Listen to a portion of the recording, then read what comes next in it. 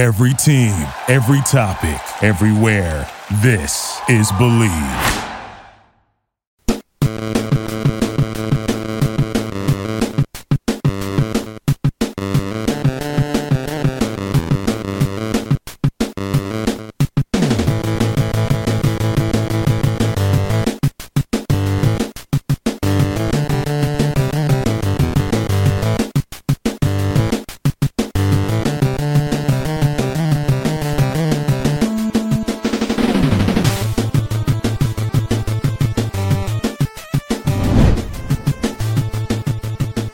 This episode of the Power Ranking Show is brought to you by BetOnline. BetOnline is your number one source for all of your betting needs. Get the latest odds, lines, and matchup reports for football, basketball, baseball, boxing, golf, and more. BetOnline continues to be the fastest and the easiest way to place your wagers, including live betting and your favorite casino and card games that are available to play right from your phone. Head to the website or use your mobile device to sign up today and get in on the action. Remember to use promo code BELIEVE for your 50% welcome bonus on your first deposit.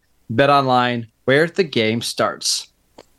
Welcome back, everybody. I am your host, Marcus Mosher. You can follow me on Twitter at Marcus_Mosher. Elliot Harrison, he's going to be off for the next couple of weeks. He's on a vacation. So instead of doing our traditional power rankings and game picks, we decided to switch it up a little bit. We've got our friend Chad Reuter, who's been on the show several times before. Go follow him on Twitter. It's still at Chad_Reuter, correct? Correct. Yeah. So now this is a little bit of off season for Chad because the NFL draft doesn't pick up until, January, February, but it's still college football season. We're still talking rookies. We brought Chad on to talk about some of the 8 rookies who have impressed us so far.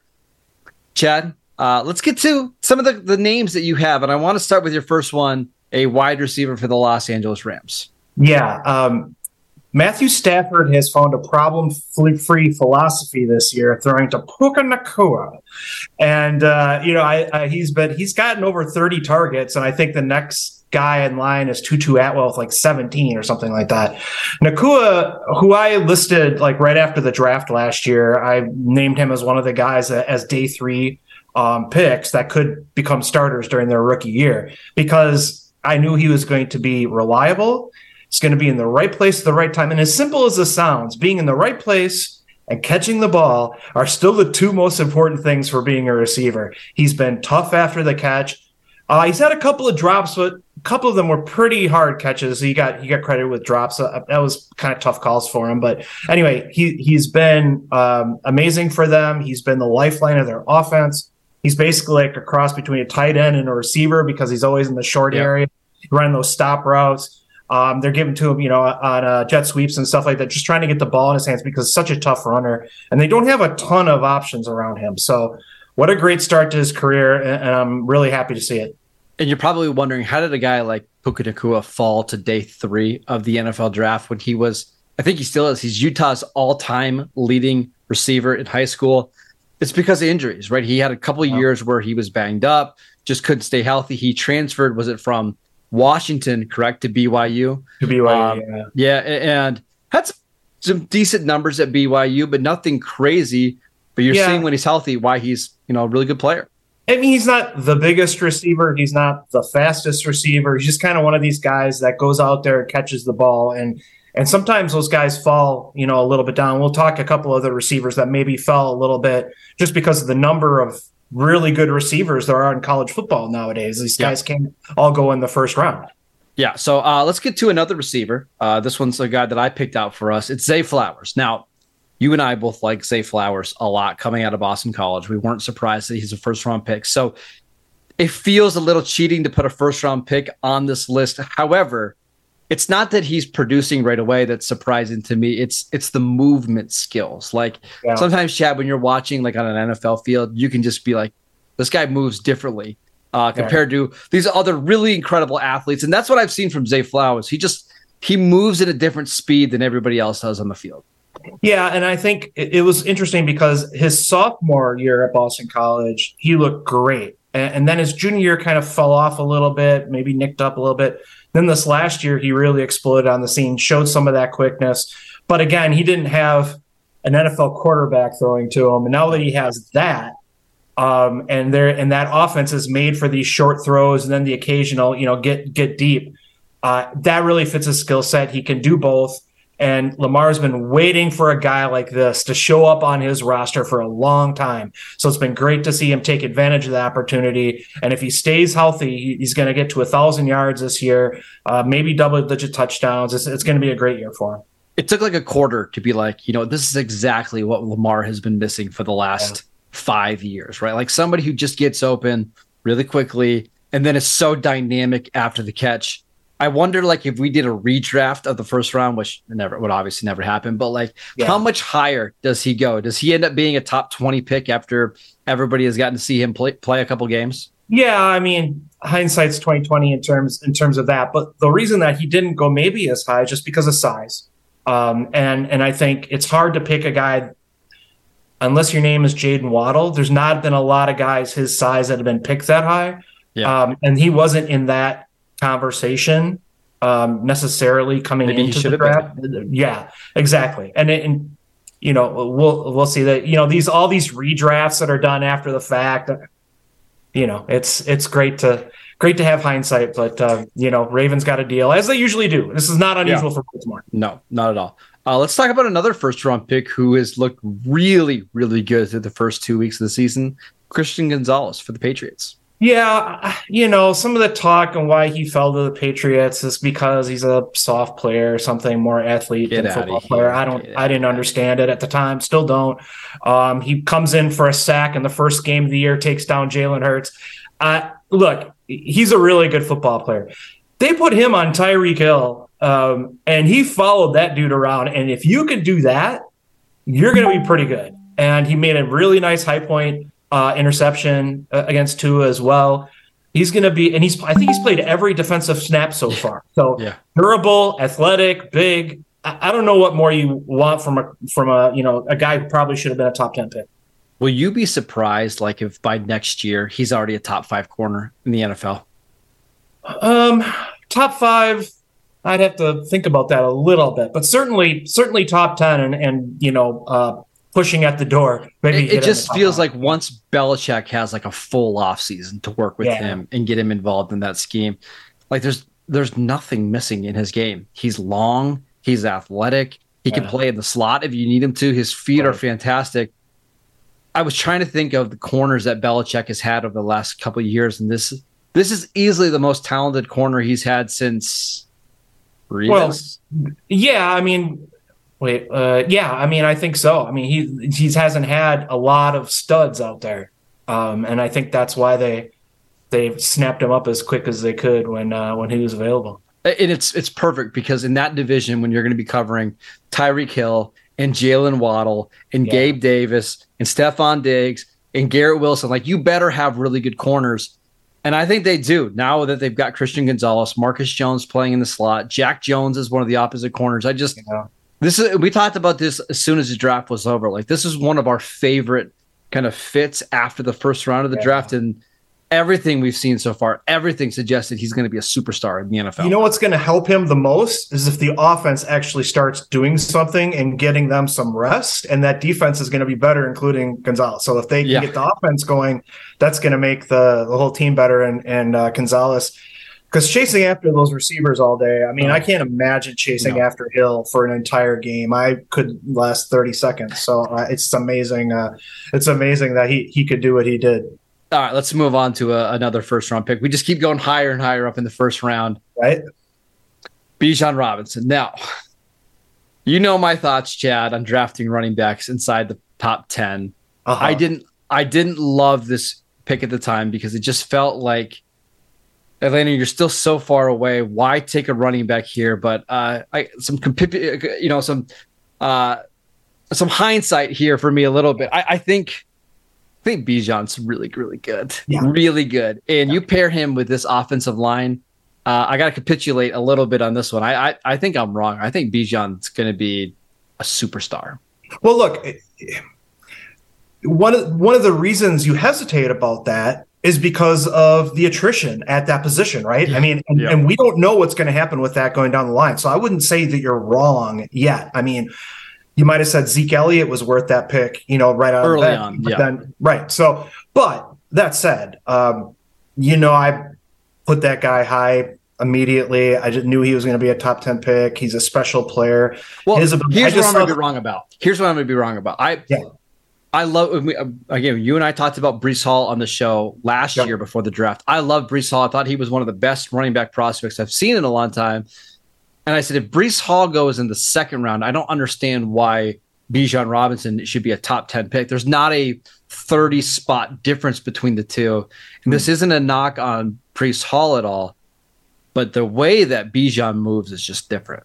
It is different. It is. And I think you see that open field agility and his vision to see the second or third guy coming before he even makes his cut is special. And I just saw something on Twitter where they had a special camera above the field and they put the ball in the center and you see Bijan moving between the Packers. I'm like, that's why I thought he was special. He's an offensive weapon, whatever you want to call it. I mean, I've said for a couple of years now, we're going positionless football, and that's what we're doing. He's going to line out wide. He's going to be in the backfield. He's going to do all kinds of things, and that's why he's special. And the Falcons, they like picking those offensive playmakers, and I can't blame them. If Desmond Ridder becomes a great quarterback, or if they pick another quarterback because he doesn't make it, and he's got all these guys around him when he steps in, yeah, that's a recipe for success down the road. So I love that pick. I love to see him doing what he's doing.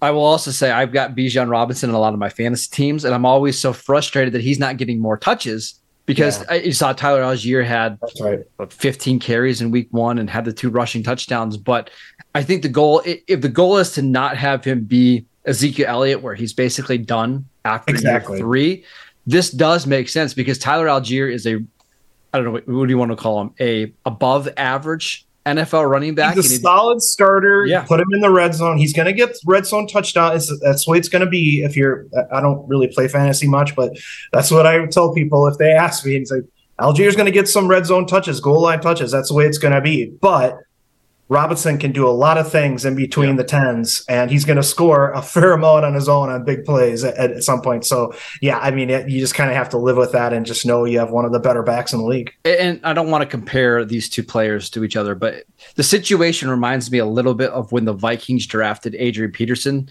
Like, everybody wanted Adrian Peterson to be the guy, but they had Chester Taylor, who was a really good back. So instead of just giving Peterson all these touches right away, they kind of eased him in. And it feels like that's what Atlanta's trying to do right now. Yeah. Why wouldn't you? You want to keep him fresh, right?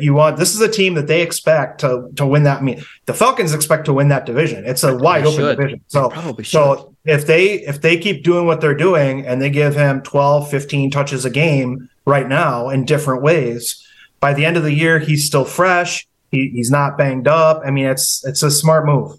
I can't imagine what Bijan's going to look like when we get to December and defenses are worn down and he's still really fresh. He's going to look absolutely incredible. Let's go to another player, a certain wide receiver from SMU. Yeah, Rashid Rice from Kansas City. I really like what I saw him in the preseason. He's had a couple drops, but I think in terms of a guy that Patrick Mahomes is going to feed on. Look, Kadarius Toney kind of bounced back a little bit last week, but week 1 was not great. And with Travis Kelce out that week, it really hurt that offense. And if Toney does that again, Rice is going to step right into that role and being that guy that if Kelce's doubled and you look the other way, Rice is going to be there. And not only is he going to make the catch, but he's also going to break through a bunch of stuff. That's what I loved about him coming out. I had mocked him late in the first round to kind of get his name out there a little bit because he's so good after the catch, running through. He's separating right after the catch at the top of his route. He's really good at a lot of things. And I think even Travis Kelce said after the draft on a podcast, like, he loved Rashid Rice. And I think you're starting to see that. And as the season goes on, depending on what goes on with Toney and Sky Moore and some other guys, Mahomes is going to really start leaning on Rice a little bit more in that offense. And he's going to have a really good year.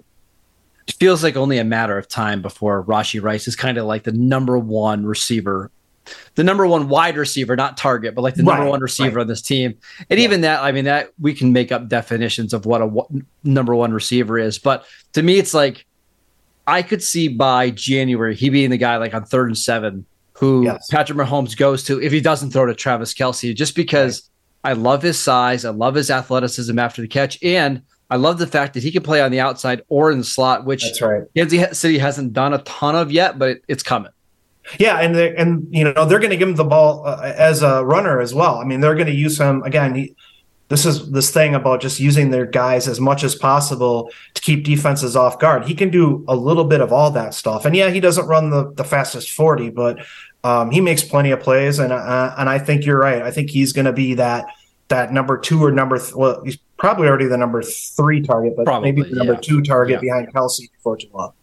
All right, I want to talk about another Patriots defender, Chad. And this one's funny for me because I did not love Keion White as a draft prospect as much as other people did. Mm-hmm. But as soon as he got drafted by New England, it's like, oh, now I really like him. And it's not just because New England drafted him, because New England's drafted a lot of busts before. But there are situations and times where players just go into the ideal spot. And I think that's Keion White here. He has been so disruptive for New England. I've been shocked at how impressive he's been for the first 2 games. Yeah, no, they let him do what he does, which is overwhelm offensive linemen with his size and power. And that's what he does. They didn't try to make him into some guy that bends the corner or something like that. They let him do what he does. Trey Flowers, guys like that in that offense excelled for years, right? Or in that defense, has excelled for years. That's why White fits there so well. And that's why in the draft, that's really important that a guy goes into a situation where he's set up to succeed. And obviously the Patriots are that situation for a guy like White, who, for example, if he goes to a 3-4 team, maybe plays 5-tech for him and is solid, but he doesn't make quite as much of an impact, playing a little more inside. I'll give you a perfect other example. Tyree Wilson was the number 7 pick by the Raiders in the first round. Now he's having to start as a wide 9 defensive end because of some Chandler Jones stuff going on behind the scenes. Yeah. And Tyree Wilson is really struggling. He has 1 pressure on 100 snaps with the Raiders. It's just he's not the type of guy that you want way outside because he wins with power. You really want him being like head up on a guard or on a tackle, just using his power. That's a bad situation for Tyree Wilson. And now you're seeing Keion White, who we both had further down on our boards, be more productive right away. Right. And it's not like Tyree can't get there. No. It's just certainly it's going to be an adjustment period for him. And, it's funny when you look at stats and stuff like that, when you've got Wilson, you've got this guy named Max Crosby on the other side. Yeah. He's going to build up a lot of the pressures and sacks and stuff like that. And there's not going to be necessarily a lot left over for Wilson and others. But I think he will get there eventually because he did play, he stood up at Texas Tech and he did some of the things on the outside, but you're right. That's not what I envisioned his role to be in the NFL, playing way outside the tackle like that and trying to explode into the back. That's not what he is. All right, let's go to another receiver in the AFC West. Who you got? Marvin Mims. Now, he got 2 targets last week for the Broncos. One of them was a huge touchdown. Okay.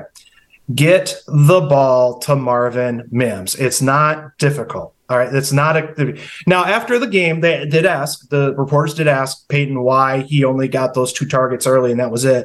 And he said it was dictated by coverages and personnel groupings and things like that. Whatever they're doing, they need to change it to get the ball to Marvin Mims. And you and I discussed him before the draft. I remember you asked me, what am I missing about Marvin Mims? Why isn't he more? You're not missing anything about Marvin Mims. He's one of these guys that we mentioned earlier, not a pretty slight build, not very tall, but he is a deep threat. You can get him the ball in space. He's exactly the kind of receiver that is excelling in the NFL right now. And I just think he's going to have a fantastic career. Once Tim Patrick went down for that team, it was Marvin Mims' time on that offense. You got Cortland Sutton, who's going to get a lot of coverage, got a lot of looks. You got to get the ball to Mims because I think he's explosive, and it's going to be once they've figured that out finally. And Sean Payton isn't always big in rookies, but once they get that going, then I think he's going to be really fantastic. Yeah, I've got no doubt that Marvin Mims is going to be really good for Denver. You think about Sean Payton's first draft pick with the Broncos. He traded up to go get Marvin Mims. They didn't have a first-round pick. They're low on draft capital anyways. They go up and they get Marvin Mims, despite having Jerry Jeudy, Cortland Sutton on a second contract, Tim Patrick on a second contract. Sean Payton wanted this guy on his team. And even though he's not getting a ton of targets and snaps right now, you can see his impact. Like, he is a good player. And I think it's only a matter of time before he becomes the number 2 receiver on this offense. And maybe even by next year, we see him start to get maybe 1B targets behind Jerry Jeudy. Well, and look, there was all this talk about the Broncos trading receivers, which of course didn't really materialize as much as people thought. And that might have just got pushed back a year. Yeah, that might happen next year instead. I won't be surprised. To be fair, Mims was hurt in the summer, so but I think he's showing he's healthy. Let's get him the ball. There's no way that by this time next year, Marvin Mims is playing behind both Jerry Jeudy and Cortland Sutton. Like, he's either going to beat out one of those guys or one of those guys is going to be gone. Like, it's just the way it's going to be. I've got one more name that I want to mention from the Lions. But before we do that, we both felt like we need to at least name Jalen Carter, who's been as good as what we saw at Georgia. What have you seen from him? Yeah, I got so involved with the receivers when I was thinking of these names that I unfortunately left the offensive and defensive linemen kind of out. But you got to mention Jalen Carter. All he does is explode through the line. Even if he doesn't get sacks, even if he doesn't get tackles, he's a force on every play. And that's what you knew you were going to get from him once you got past the off-field stuff. And look, that's what he's going to be, and he's going to have a fantastic year for these guys. It's a lot of fun. And on the offensive line, I'm just going to say Peter Skoronski. He missed last week because of illness, but I wanted him to go to Tennessee so bad, and I put him in so many mock drafts there because I just knew he was going to be great there. And I think after that first week and what you see in the preseason, Derrick Henry's just going to run behind that guy for many, many yards this year. So those guys we needed to mention at least. The last guy here for me is Sam LaPorta, the tight end for the Lions. I almost get a tear in my eye when I talk about Sam LaPorta because I love him so much. I didn't have him as my number 1 tight end in this class. I didn't even have him as my number 2 tight end in this class. And sometimes you see these guys in the field and you really regret not having them higher. He's a perfect fit for the Lions. And I think he's going to be a much better fit in that offense than what TJ Hawkinson ever was. And it might only be a matter of, a year before we see that play out. Yeah. And again, that's another team that, especially if Amon-Ra St. Brown is out for any particular time, they don't have a ton of, Jameson Williams, we're not sure about him yet. They need a reliable tight end, but LaPorta can be a little bit more than that. He's got some athleticism, so he can make plays as well. So they kind of got a twofer on that one. And his blocking's been pretty good. And that was another question about him. Yeah. So if he can do that and they can run behind Montgomery, they can do a lot. They were my pick to win the NFC North. And that was one of those picks that I'm like, okay, perfect fit for them. And they really needed a guy like that. And it's playing out really nicely right now. Yeah, and you mentioned the blocking. It's one of the reasons why I didn't love him as much as some of the other tight ends in this class, but he doesn't have to be a great blocker. Just be a functional blocker. Yeah. Right. And you'll be fine. You can play a lot of 2 tight end sets, but you watch him and he gets open so easily, and he's so good after the catch. And once he starts to figure things out a little bit more and learns how to settle into soft spots of the zone, I won't be surprised if he's somebody who's getting 5-6 catches every week because Chad, he's just open all the time. Right. And if Goff, it just comes down to the foot. As he gets more in tune with Jared Goff, he's going to look for him more. Yeah, absolutely. But again, St. Brown, if he's on the field, that's going to be where the ball's going to go, right? And it should. That's because he's that good. But, when he gets banged up, then LaPorta's going to come in. There's always going to be times where he's going to need to step up. And like all these guys are only 2 weeks in and they're showing out already. So there's the sky's the limit for that team. So far through 2 games, and I know it's only 2 games. You can't overreact to what you've seen so far, but I've been really impressed by just this entire rookie class. There's a lot of rookies that are playing big roles already in the NFL. I can't wait to see who else breaks out this year. We want to thank Chad for coming on to the Power Ranking Show, filling in for Elliot. Much better looking, by the way. Yeah, oh, come on, please. It's just a little shot. Follow Chad on Twitter at Chad_Reuter. I'm at Marcus_Mosher. We'll see you back next week. Elliot, still be out. We've got a special show. Make sure you tune in for that.